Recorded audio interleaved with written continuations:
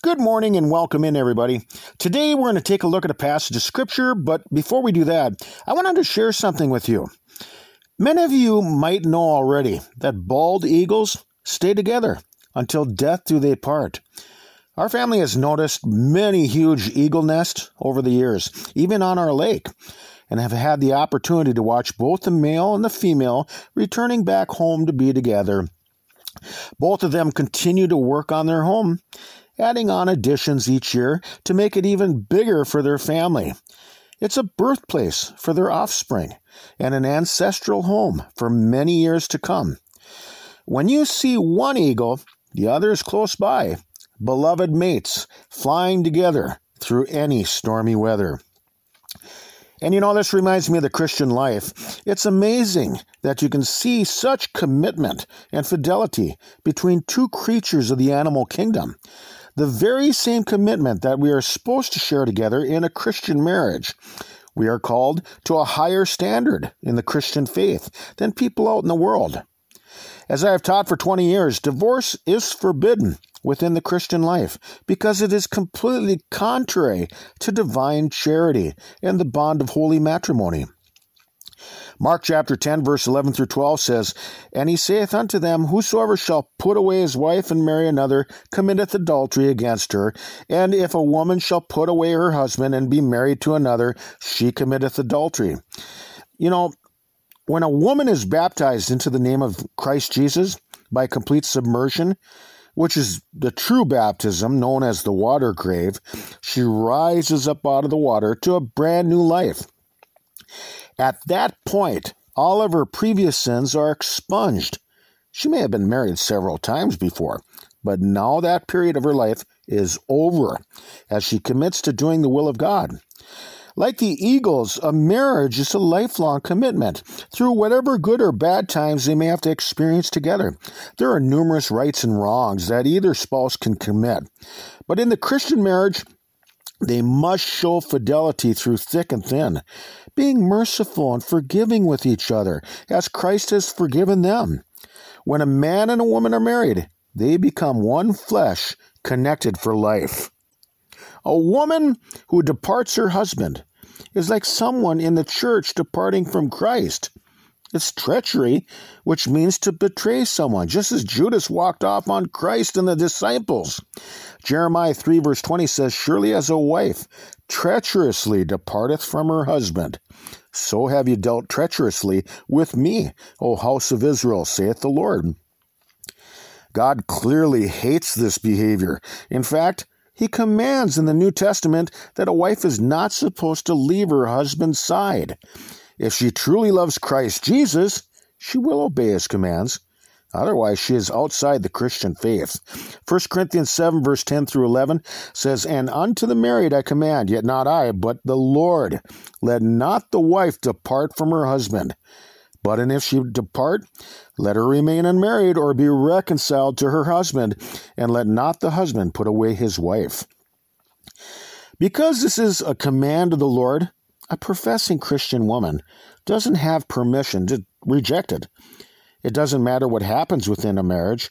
It is outside the parameters of our faith. Many modern forms of Christianity teach that it's acceptable behavior to leave your husband. The reason why is because they're heretics. When a woman chooses to do so, she goes against Christ, and she abides in a state of sin. Those who encourage a wife to do so are no different than the devil who persuaded Eve and even convinced her to go against God's commands. The apostle is teaching that if she departs, she needs to remain unmarried. This is so she can recover herself out of the snare of the devil, by whom she is caught in. The longer that she refuses to reconcile with her husband only proves that her actions are purposeful and willful. Willful sin has no heartfelt desire to repent and humbly return to compliance with God's will. It is proud and haughty. It's purposeful rebellion. not only against her husband, but the Lord Jesus Christ himself.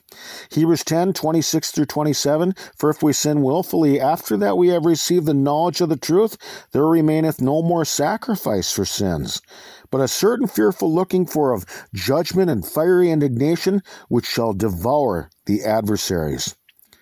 Divorce is forbidden to both husbands and wives. It doesn't matter what you may have to go through or endure during a marriage.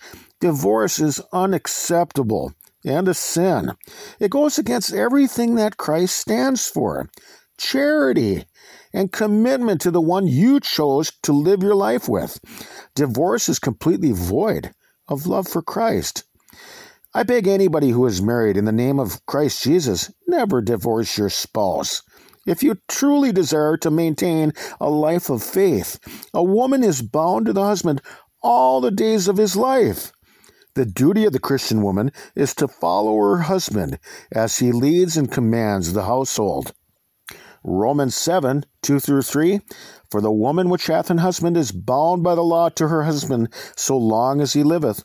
But if the husband be dead, she is loosed from the law of her husband. So then if, while her husband liveth, she be married to another man, she shall be called an adulteress.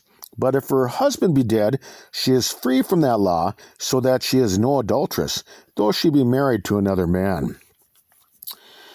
She sins against the command of Christ, yet justifies herself as doing no wrong.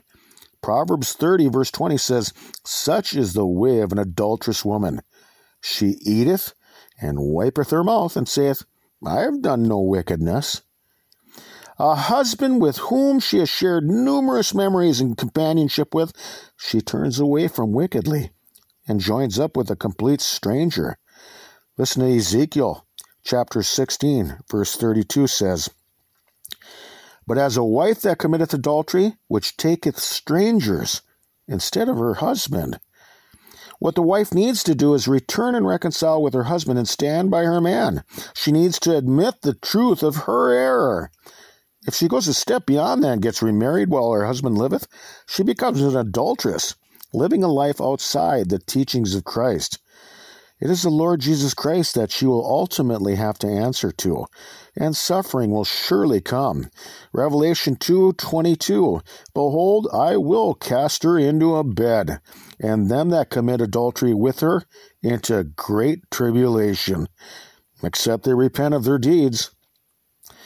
My counsel to any woman who professes to love Jesus Christ, be obedient to the husband that Jesus has placed over you in this life. Submit and obey him in everything. God is watching from above, and he rewards meek obedience. Marriage is a commitment to remain with each other until death separates you, just like the bald eagles. So let's think about these things for right now. We can be found on your web browser by searching tlkjbc, where you can find our recorded diary lessons distributed through certain carriers, or by getting our entire podcast feed directly, along with transcripts at tlkjbc.com. Or I suppose you can find us somewhere up here in the great northern Minnesota woods. Lord willing, we'll talk with you some more tomorrow. Till then, bye-bye, everybody.